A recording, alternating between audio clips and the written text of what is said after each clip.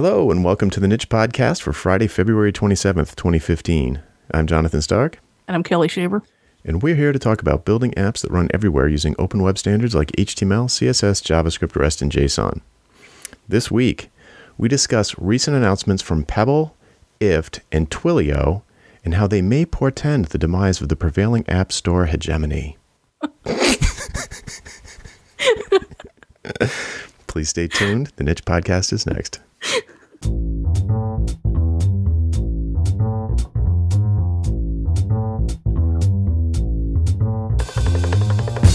Hello there. Hello. How you doing? Pretty good. Better than yesterday. Yes, me too. Yesterday was kind of every little thing going wrong. Well, we have that in common.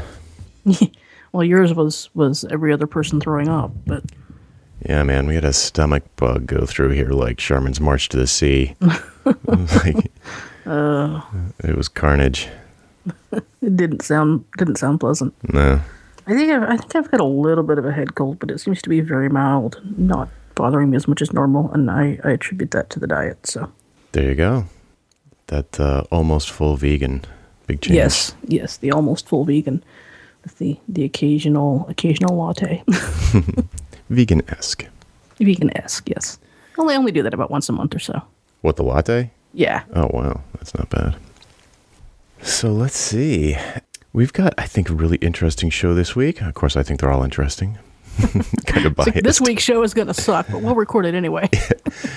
This week's show, we're going to talk about something we find interesting. We think it'll be interesting. Cool. But first, let's do a little housekeeping. Okay. Was it last week we talked about Docker and Ember? Yeah, yep. So, and thank you, dear listener. Do you have that guy's name in front of you? It was Richard something, I think. We got a nice message from one of the dear listeners that said that we were on track with our understanding of what's so cool about Docker, but it's even cooler, in his opinion.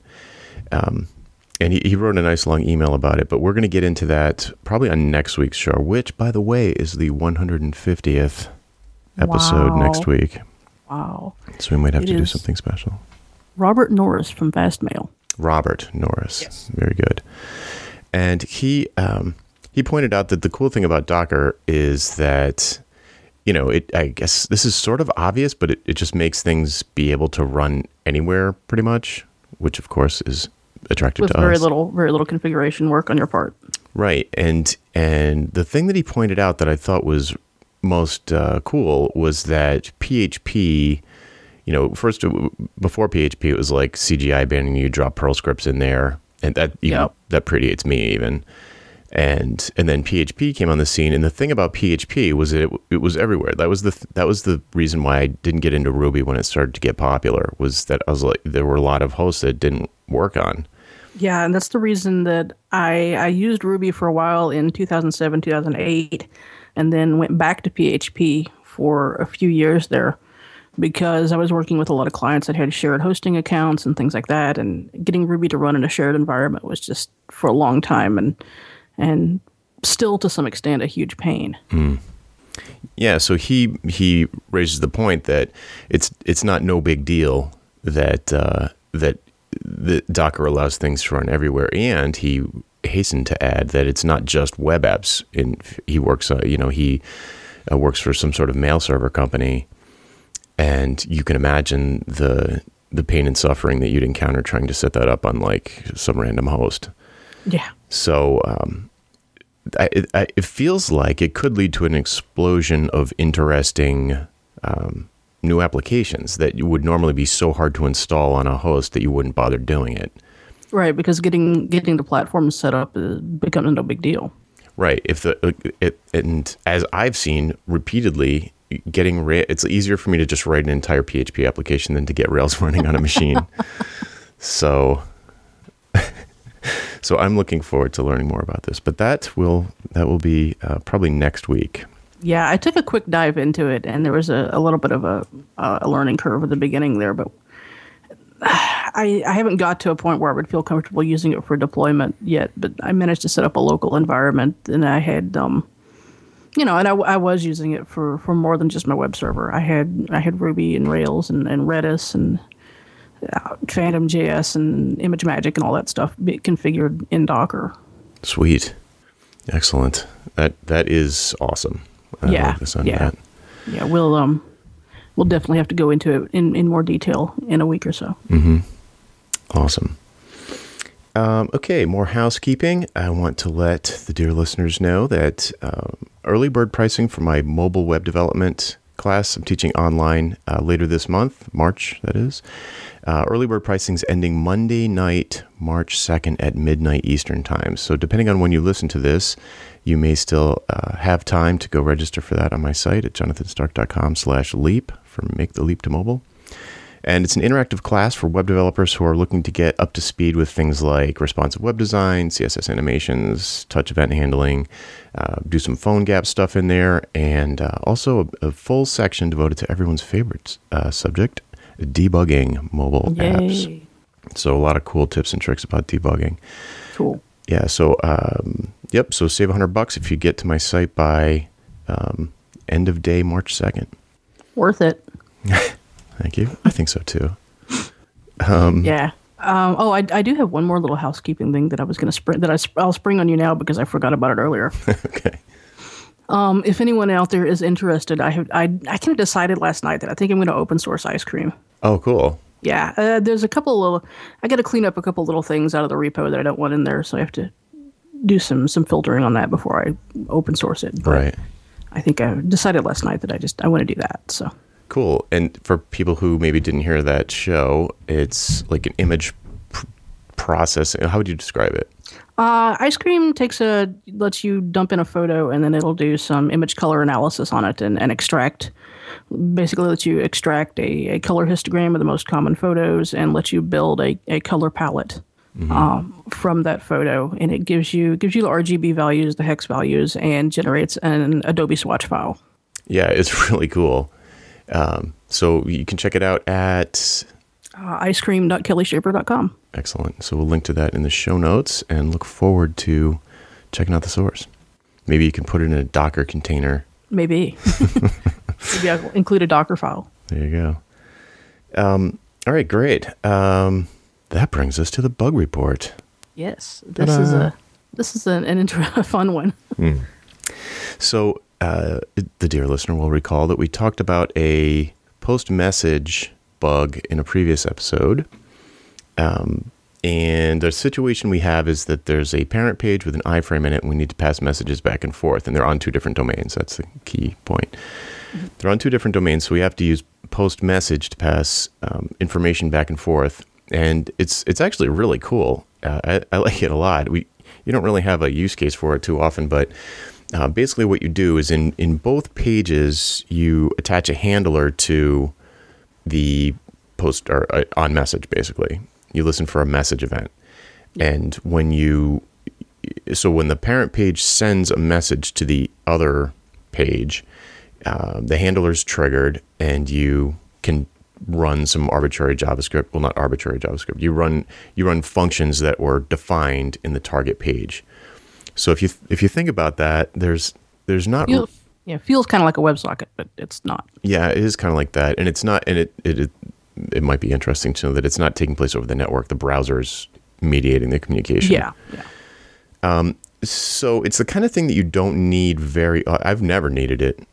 No, I've never heard of it until this. Yeah, but this is a perfect use case because we've got a bunch of fields in the parent window that people are filling out with information, and we want the page that's in the iframe is a preview of like a microsite that's being created, and we didn't want that. I mean, you can imagine embedding those things in the same page without the iframe would be brutal because we'd have two competing style sheets. It would be super awkward. So we have it in iframe, and that encapsulates the styles and everything else, and it allows us to use the live code to do the preview. So we know that the way that it looks in the preview is the way it's going to look on the actual site. Yeah, but we also didn't want to refresh the iframe every time something changed. Exactly. And that is how we originally did it. And it was super clumsy and you lose your scroll position. And, so we just basically wanted the parent page to be able to call JavaScript functions in the child. So that's what we did. And we had a couple bugs, or it was actually, the bug that we had last time was sort of unrelated to post message. It was a jQuery gotcha. But this time around, we got an actual post message bug. Yes. Very exciting. And it wasn't so our weird. fault. It was. Well, it kind of was our fault. Yeah, I mean, I blame myself. So in all of the examples for post message, all of the examples have, so like inside the message handler, they wrap the functions or whatever the procedural code is, whatever it is, they wrap it in an if event origin. So in other words, the origin of the parent page equals the parent page origin, then do this stuff. And I'm like, that is so weird. Like, that's super redundant. Why would you? Of course it's going to be the it's going to be the parent page. Why check for that? So I didn't.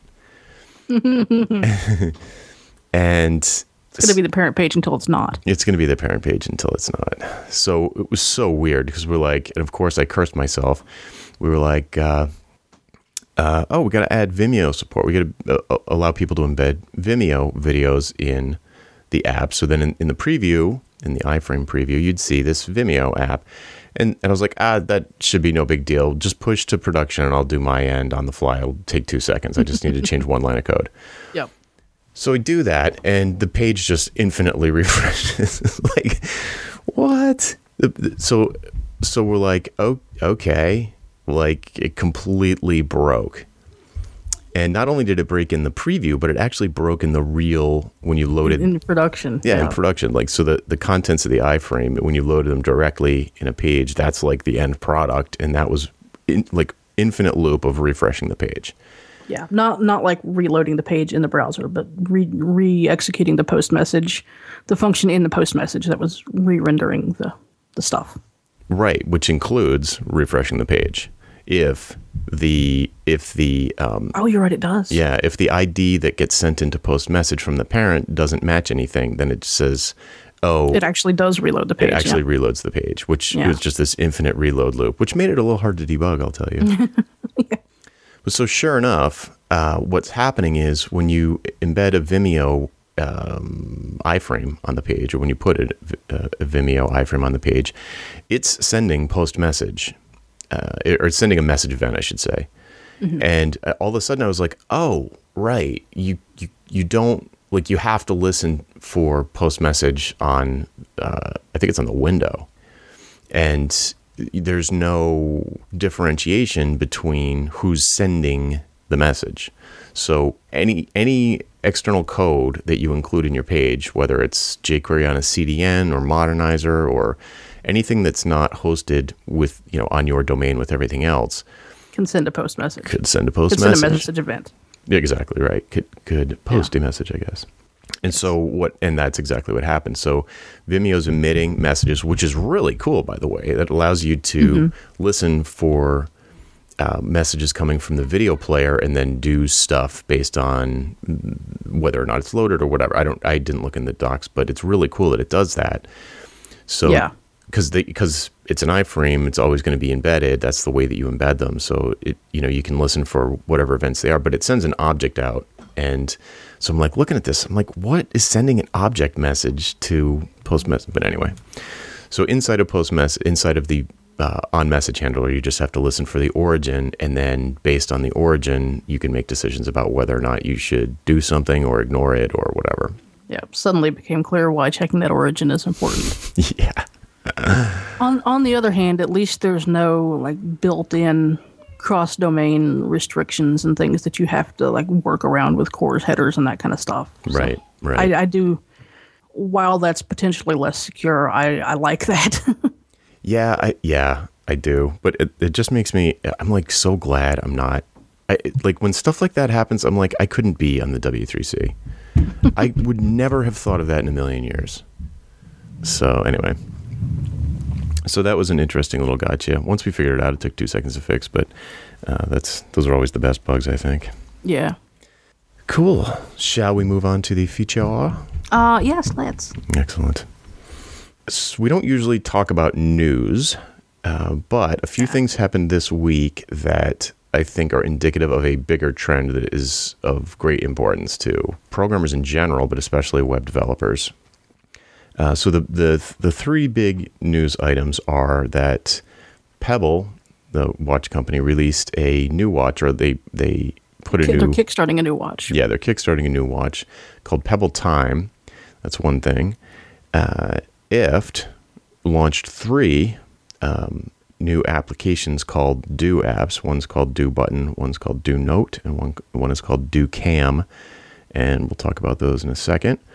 And Twilio, our favorite SMS provider, bought a two-factor authentication provider, which means that you can basically out of the box, Twilio will support two-factor authentication, like trivially. You don't have to roll your own anymore. Which is awesome. So the cool. entire web should use two-factor authentication. Totally. So check this out. So the trend that I'm seeing here, and in fact, the CEO of Pebble refers to it on the Kickstarter page, that apps are basically blowing apart. Like features that are inside of applications, data features, everything like that you would normally imagine encapsulated in a mobile app, as we've come to experience them in 2015.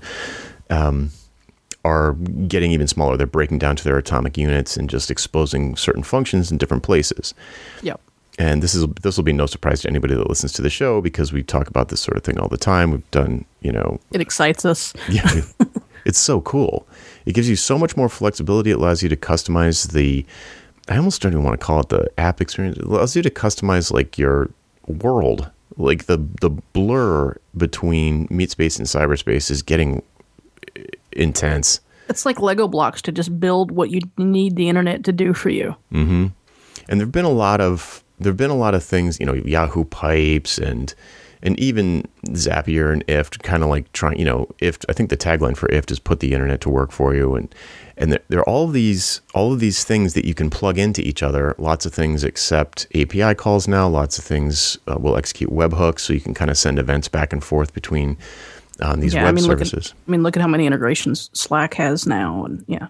Yeah, hundreds. Or you go on Zapier, they have like 300 channels. Yeah. So that's been a trend for a while though, and I don't see tons of use there. I don't see. You don't see as much adaptation. Or I haven't seen as much adaptation as I would have thought. And where I do see it is people using it as kind of like a middle ground to connect a physical device to a thing on the internet, or a physical device to another physical device. Mm-hmm. I feel like that's the end game, is that you're connecting physical devices to each other through these services. And but right now, like the things that I hear people talking about Zapier and IFT about, and it's not very many people. I come across people all the time who've never heard of either one. And the things that they tend to talk about they're just like, somebody signed up for a mailing address for a mailing list on my site, and I also want to pump that into MailChimp, or not just MailChimp, but also into my calendar, or you're connecting to web apps basically. Yeah, showing our GitHub commits in Basecamp and that kind of thing. Exactly. It's kind of like a more robust mashup type situation where you're taking. Yes. Yeah, you're just kind of squishing together functionality of different web apps. Right. So it's pretty geeky, I have to admit. It's not the Slack integration actually is the one that seems to be most compelling of any of those so far, like the GitHub and Basecamp integration. It's interesting. It's pretty cool, but having it in Slack, Slack is a whole separate topic. Yeah. But so the thing that's crazy about these three things, Pebble, IFT, and Twilio, is that they are all making Twilio and IFT specifically are making the plumbing less geeky and more obviously useful. And the Pebble timeline thing it basically gets rid of the notion of apps, or at least marginalizes the notion of apps. So if you are familiar with Pebble at all, or if you're not familiar with Pebble, the way it worked before was very much iPod, like old school iPod click wheel, where you're on a watch face, you've got three buttons. You hit the center button and you drill down a level to your list of apps, and then you press the center button once you've selected the one you want with the up and down buttons, and you drill into that app and you can see things or whatever. And so, and I've found that any kind of drill down is a waste on the watch. You never do it. If you can't see the information right on the home screen real fast, like as they say, glanceable, then you might as well pull out your phone. You might as well pull out your phone. Yeah. The whole purpose of the watch should be just a quick glance and see what's going on. Mm-hmm. And so Android Wear from Google sort of gets this, but they're using the Google Now paradigm where like things of interest to you right now will pop up. And once you dismiss them, there's no way to get them back. Right. And they dismiss themselves. So it's just always showing you the next few things that you might be interested in. And that's based on time, but it's also based on proximity. It's based on past behavior. So it's using an algorithm to pick some, not random, but it's picking stuff that is totally heterogeneous. And just, yeah, it's interesting, but it's not really in your control. Right. And I tend to like it on the phone. I like it a lot on the phone because you can just pull it up and you're like, oh, it's like, good job, algorithm. There's a bunch of interesting things here. But I never, other than like the first couple cards, like the weather is always one of them. That's where I check the weather. That's the first one. If I have a flight coming up, it'll be in there. So It does a good job of what it does, but I think that the paradigm on the watch doesn't work as well. I think better is the way that the glass timeline work, which is a clear inspiration for Pebble, the new Pebble interface. Because on Google, Google Glass, did I say where again? Google Glass has a timeline interface. And there are two things that Pebble Time, it's called, the new one, Pebble Time has in common with Google Glass, which I think are killer. Great. Like they picked the two best things about Google Glass to emulate. Yeah. First is the timeline interface, where you can swipe forward and backward in time, and so it's always the same. You can count on what's going to be there. Right. You're gonna have the history, and you can scroll back through it. Exactly, and basically everything has a timestamp. Pretty much everything has some kind of timestamp associated with it. It's either an upcoming event, a past event, something that was created at a particular time, a time that your flight is leaving. Pretty much anything you want on your wrist is going to have some time component to it. So you can, like sports scores, if you know there was a game last night, you can be sure that if you scroll back in time on the watch, your sports scores are going to be there. Not true with Google Now. Yeah, that's really cool. I love it. I can't wait. Yeah, and I mean, it sounds so simple, but it makes perfect sense. It's so obvious, but it's such a different paradigm. Yeah, and it's funny because you'd think people that are making smart timepieces would have come up with this before now, but I mean, it didn't occur to me either. So not that I'm judging, but it's a great sort of format. Yeah, it's one of those head slappers. Like, oh God, I didn't think of it either. It makes complete sense. I mean, if I want to know what happened last night, I can just scroll back to last night. Right. Exactly. Right. Or it happens all the time where I'll be like, it'll happen on the existing Pebble interface. I'll get a notification. I'll glance down, I'll look at it. It's not super urgent, but I want to know more about it. Right. And then I can't get back to it. Sometimes you can, but you have to drill down, and then you drill into it. And again, why didn't I just pull up you my have to phone? hunt for it. Exactly. Right. So this is way better. And so that's one thing, is the timeline. They took the timeline metaphor from Google Glass, which is great. The other thing they did was, what was the other thing they did? Yes. The other thing they did is that, so in order for this to make sense, you kind of have to know how the current Pebble works, which is that you've got the watch connected to a phone, iPhone or Android, and you've got a Pebble app on that phone that mediates the Bluetooth communicator. There's a Bluetooth connection, and it mediates the data going back and forth. Mm-hmm. And it also, on the other side, provides the connection to the internet.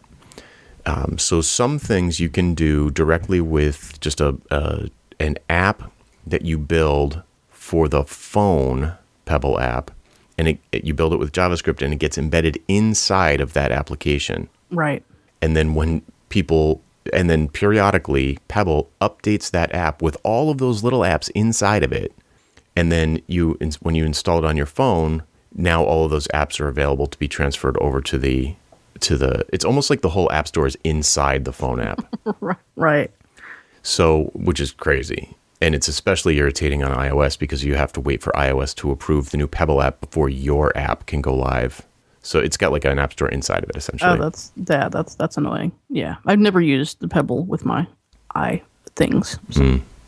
So there's that, but some applications like Runkeeper and et cetera, there's a million of them.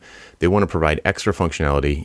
Yelp is another one. I think Facebook also, where you have to have a companion app installed on the phone. Mm-hmm. And what happens is, I've never programmed this. I've programmed the other one, but I haven't programmed this.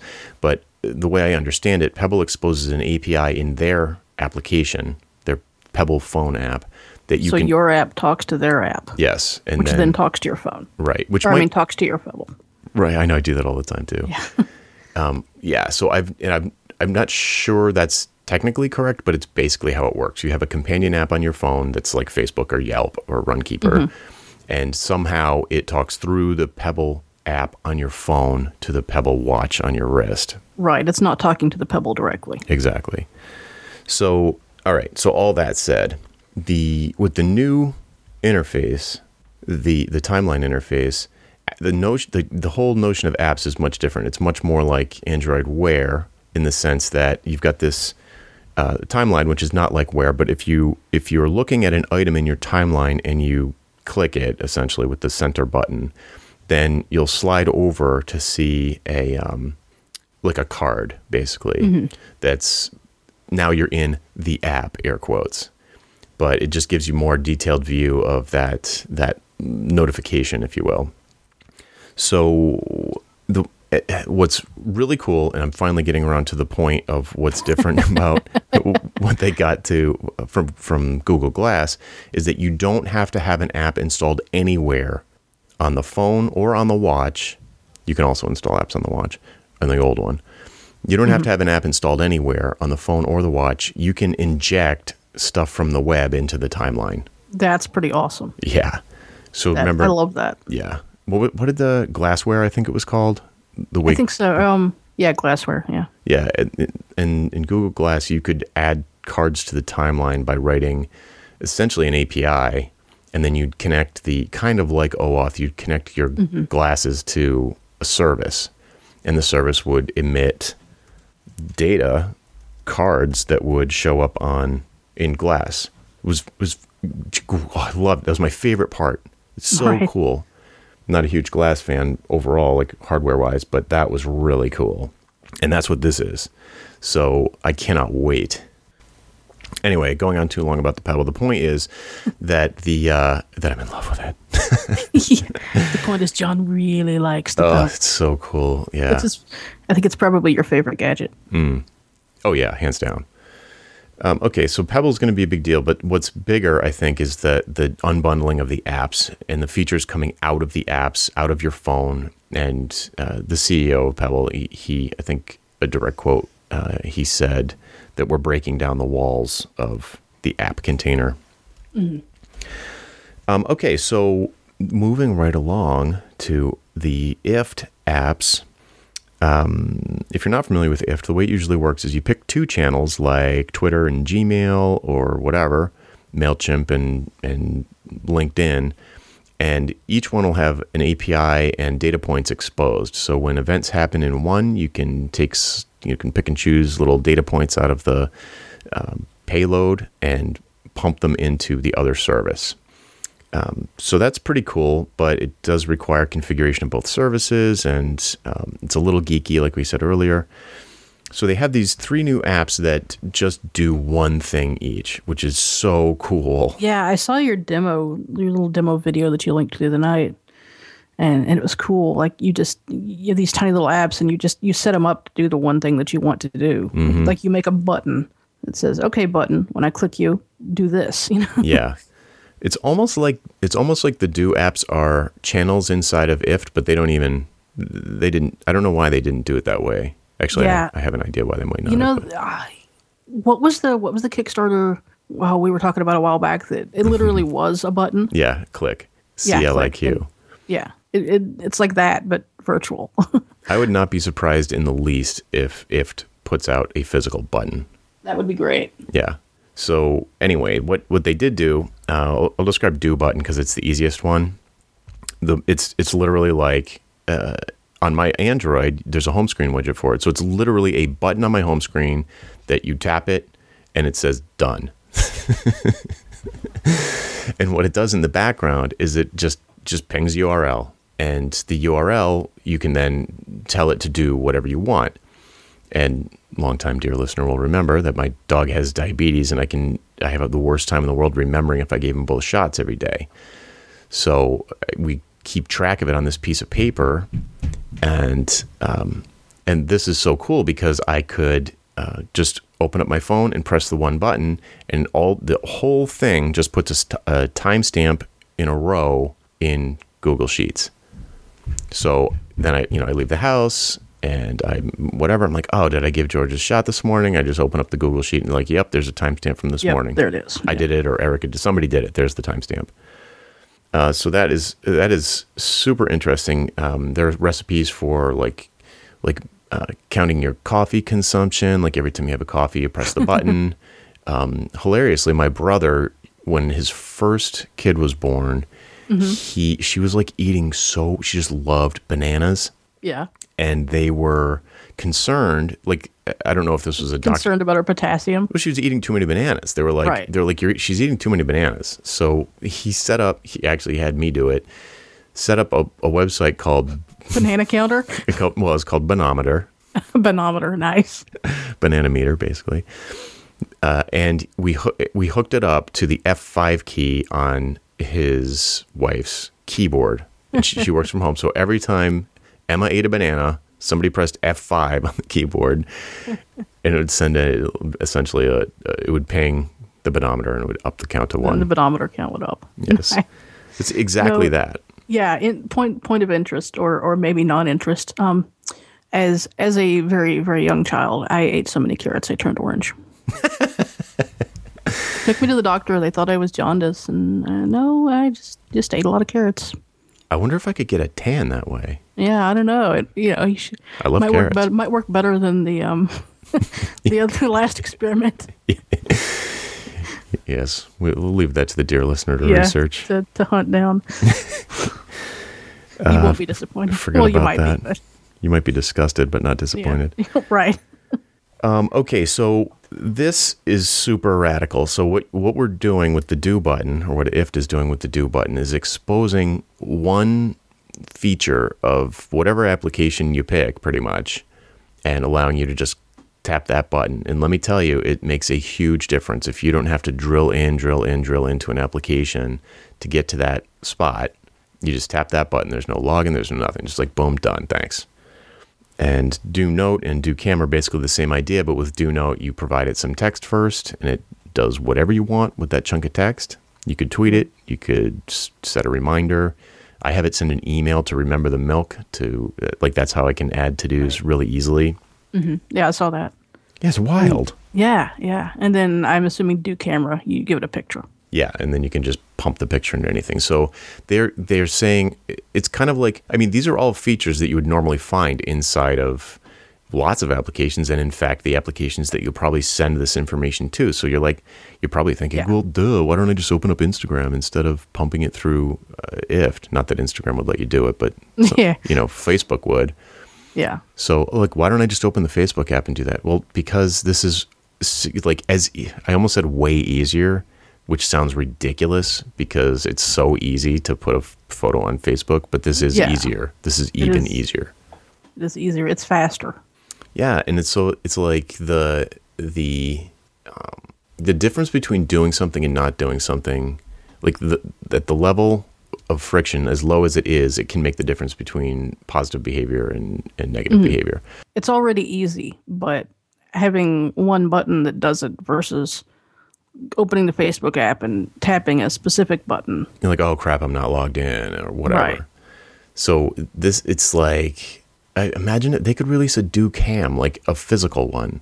I would not be surprised in the least if IFT released physical buttons, or they're gearing up for an acquisition by a hardware company like Google is going to do, or Dropcam. I think Google just bought Dropcam. Somebody weird. I mean, Nest bought Dropcam. I mean, imagine taking a picture and instantly it's on Instagram. Right. Or like plugging in narrative. There's just like, so the opportunities blow your mind. And anyway, so the trend though is that like these individual features are kind of like popping out on their own, like the key critical features. And if you imagine a watch in the mix where you can't do that much stuff anyway, Do Note would be perfect for the watch because you just press the button, say your note, tell it something, and boom, it's gone. It's off. It's done. You could tell it to add diapers to your Remember the Milk. Yeah. And it's like, for me, right now, prior to that, the only way I can add a reminder to myself is to open my phone or computer. So if I'm on the go, that means get phone out of pocket, unlock phone, find app, launch app, possibly log into app, go to correct screen, tap on the field. Now I'm finally to the point that's right on my wrist, or that would have been right on my wrist. So now I'm finally all the way into the place. I might not even have made it. Like, I got to cross the street to pay attention, put my phone away, forget. Now I just got to remember it. Right. Versus hold down button, speak. Right. Yep. So it's you can argue that it doesn't need to be any better, but it is better. It might not need to be. You might disagree that it needs to be any better, but it is a better experience. So let's. Well, we have a lot of things in our lives that don't need to be, Absolutely, yeah. Yep. So having they don't have a widget on the Do button has a home screen widget for Android. The other two apps regrettably don't. I wish they had one widget that you could put all the buttons that you wanted right on in one widget. And presumably they will, but they don't. On iOS there are no home screen widgets, and it's like noticeably worse on iOS because you're like, I gotta launch the app. Yeah. I just want to press the button. Just want to press a button. Yeah. Okay, so now check this out. So moving on to Twilio. You were on a roll today. This is blowing my mind. It's so weird that these things all came out in the same week. But Twilio has this two-factor authentication. Which is awesome. This excites me because now I'm like, okay, add two-factor authentication to all the things. Mm-hmm.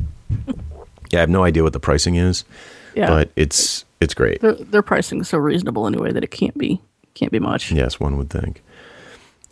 So that's really cool, and you might think, oh well, that would be good for things that are need to be secure, like maybe Dropbox, depending on what you keep in it, or if you use like your email, it would be great if I at one time had two-factor authentication turned on Gmail, but it broke all of my integrations, and I have a lot of integrations with Gmail, so I had to turn it off. That explains why my Gmail integration stopped working. Two-factor auth is a great thing, and now that we're approaching like 80% penetration of smartphones, and this would even work with dumb phones. So we have there's 4 billion. Is it 4 billion? I think it's 4 billion cell phones in use globally. Basically the vast majority of the adult population could do two-factor auth. Right. So the thing and they probably a larger majority of the teenage population. Yeah, probably. But so the thing that's cool about two-factor auth is you could make it one-factor auth and just use that. Yeah. So let's say you've got imagine a setup, if you will, for this physical button in the real world, like click or do button or whatever. How do you log into something, right? So right. What if you drop your click button? Somebody else picks it up. Yeah.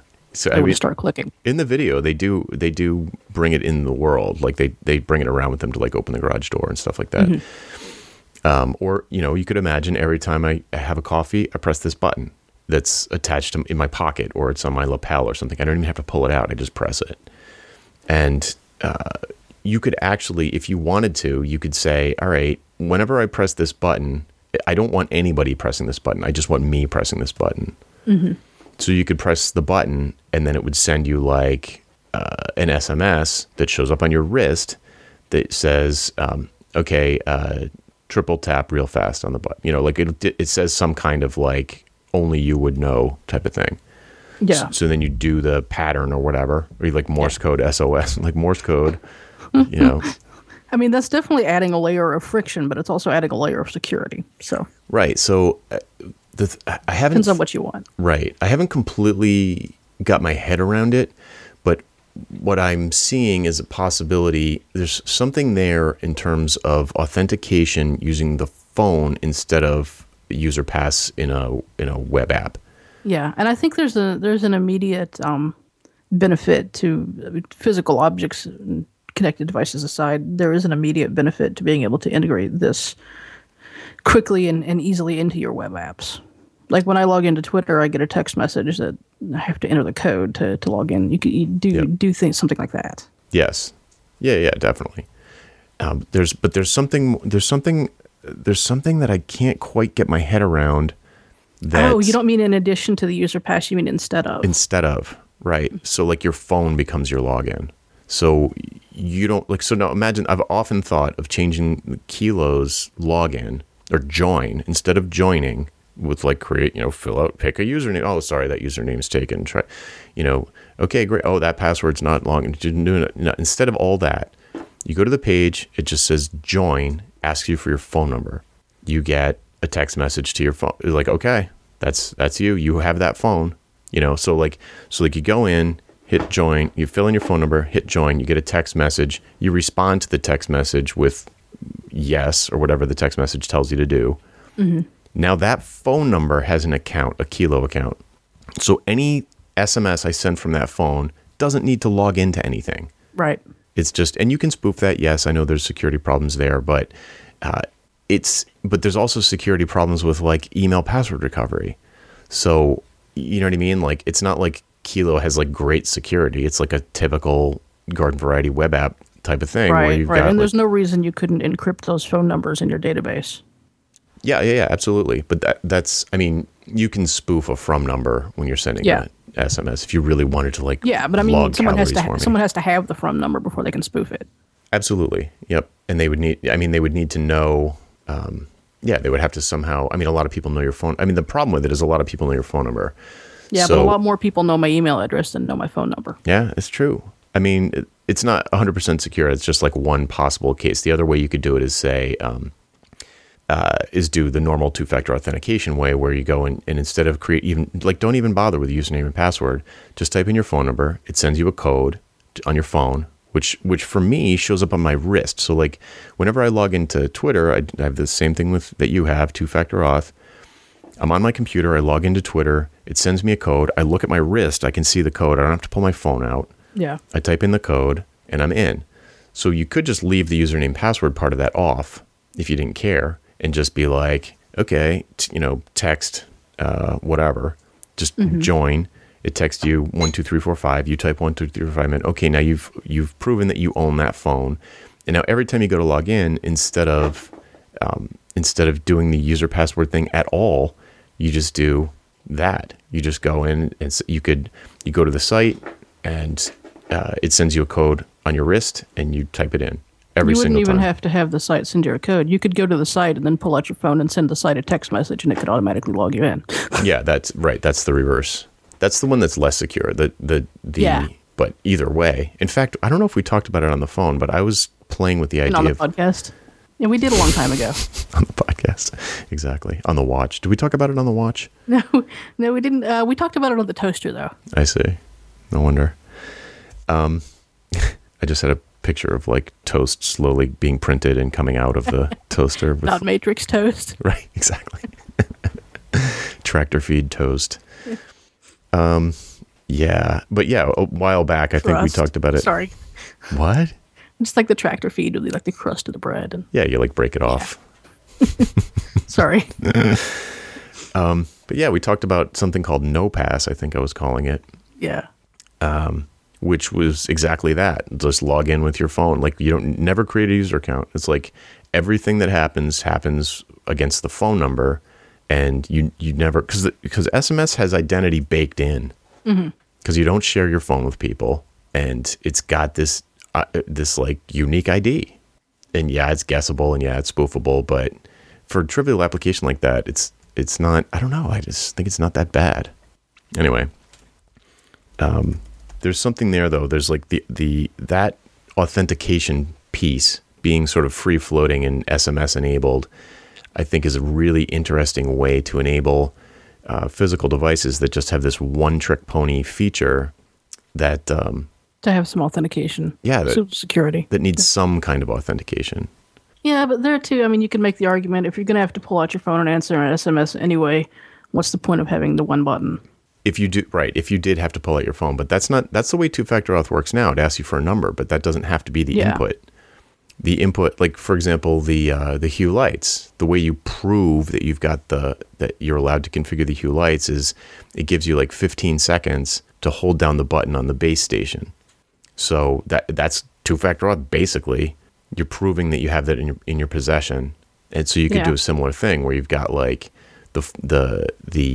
you press the button or whatever, like you press the do button or the click, and then in the real world or in your pocket, whatever, and an instruction. It doesn't have to be a number, but an instruction shows up on your wrist, and it says, basically like press the button 3 times in rapid succession to complete this request, or whatever. I'm like just making things up now, but it feels like there's going to have to be a way for some of this real world stuff to have some kind of security situation. Yeah, but I mean, when you link them in the first place, doesn't that kind of take care of it? I mean, unless we're talking about things getting stolen or lost or in someone accessing your stuff. I mean, I think the initial sort of pairing process that happens pretty much takes care of making sure your data is not going to go to someone else. Sort of. Okay, here's a situation. Remember the pizza button? Yeah. I don't want Cooper to just sit there with his elbow on the pizza button. Right. Or Maggie to come in and pick it up and start just chewing on it, right? Chewing on it, yeah. So I could imagine a situation where I go to the pizza button and press it once to get my pattern, and the pattern is sent to my wrist, and then I do the pattern. Because it won't go to his wrist. Like he could press it once, and I would get a pattern. Oh, I see. So it could be like a different pattern each time, and right. And you could just like tell by the vibrations on your wrist what you needed to do on the button. Right. Oh yeah, that'd be awesome. Send a vibration to match the vibration. God, that's cool. That's not Twilio's person. Well, yeah, I guess it would send you. I don't know. Yeah, that would be wild. So I think that's super interesting. I also, on that same topic of authentication, I noticed recently that one of the banking apps on my phone has integrated Touch ID, which I did not think Apple had opened. So I can now log into my Amex app on my phone with Touch ID. I don't know if that's good or scary. I like it. And I didn't think they opened that API to third-party developers. I think it's a special deal with Amex. But perhaps they did, which now, okay, so follow my logic here. Same kind of thing where you've got the pizza button, but... Pizza button only works for your fingerprint. Pizza button only work... Well, the pizza button would be from some third party, and it wouldn't have it. You don't want to put a fingerprint sensor on everything, because that would be too expensive. True. So the pizza button, you just press it, and I get a notification on my Apple Watch. And if Apple Watch had a thumbprint sensor on it, I would take my right-hand thumb and put it on the watch on my left hand, and that would authorize the pizza button. Yeah. Or you could do like voice authentication or anything. Yeah, voice is interesting. Cooper doesn't sound like you. That's for sure. So I think it's a clear trend of this sort of like 2008 through 2015 style home screen app. The trend has been, they started out monolithic like Facebook. We just had to remember Facebook had 1 million icons on its own screen, and you could do all these different things. It was you log into Facebook and it was like looking at another home screen. Yeah, exactly. And over time, they're breaking out the features as individual applications. They're experimenting with things. Some of them worked, some of them didn't. But they're breaking out individual functionality into discrete applications because the launch process takes a couple seconds. So if you're going to wait for that launch process every single time you want to do one simple thing, and then you got to navigate around to get to where you want to go, Why not expose that as its own application on the home screen, like the Messenger application or Instagram? They're not going to put Instagram inside of Facebook. That would be insane. Right. So anyway, I think the trend's going to continue where you take the key features, the core features out of the application and put them either directly on the home screen or in new places like a watch, where even a pared down mobile application is way overkill on a watch. Yeah. So I just think this trend is picking up steam. And that's one of the things I really like about Pebble's philosophy. And Pebble's philosophy is we're not going to replace your smartphone. Mm-hmm. We don't need to do the things your smartphone already does. Mm-hmm. So what would be the point? Yeah. Use your phone for those. Right. Yeah. He is, I think, a clear dig at Apple, the Apple Watch. He says apps, you don't want apps on your wrist. It's the wrong metaphor. And he also digging at Android Wear. He's like, you don't want more distraction. You don't want to be more distracted. You want to be less distracted. Yeah. Yeah. Apps on your wrist, all that does is create an uncomfortable and bad user experience for using that app. It doesn't help you any. Right.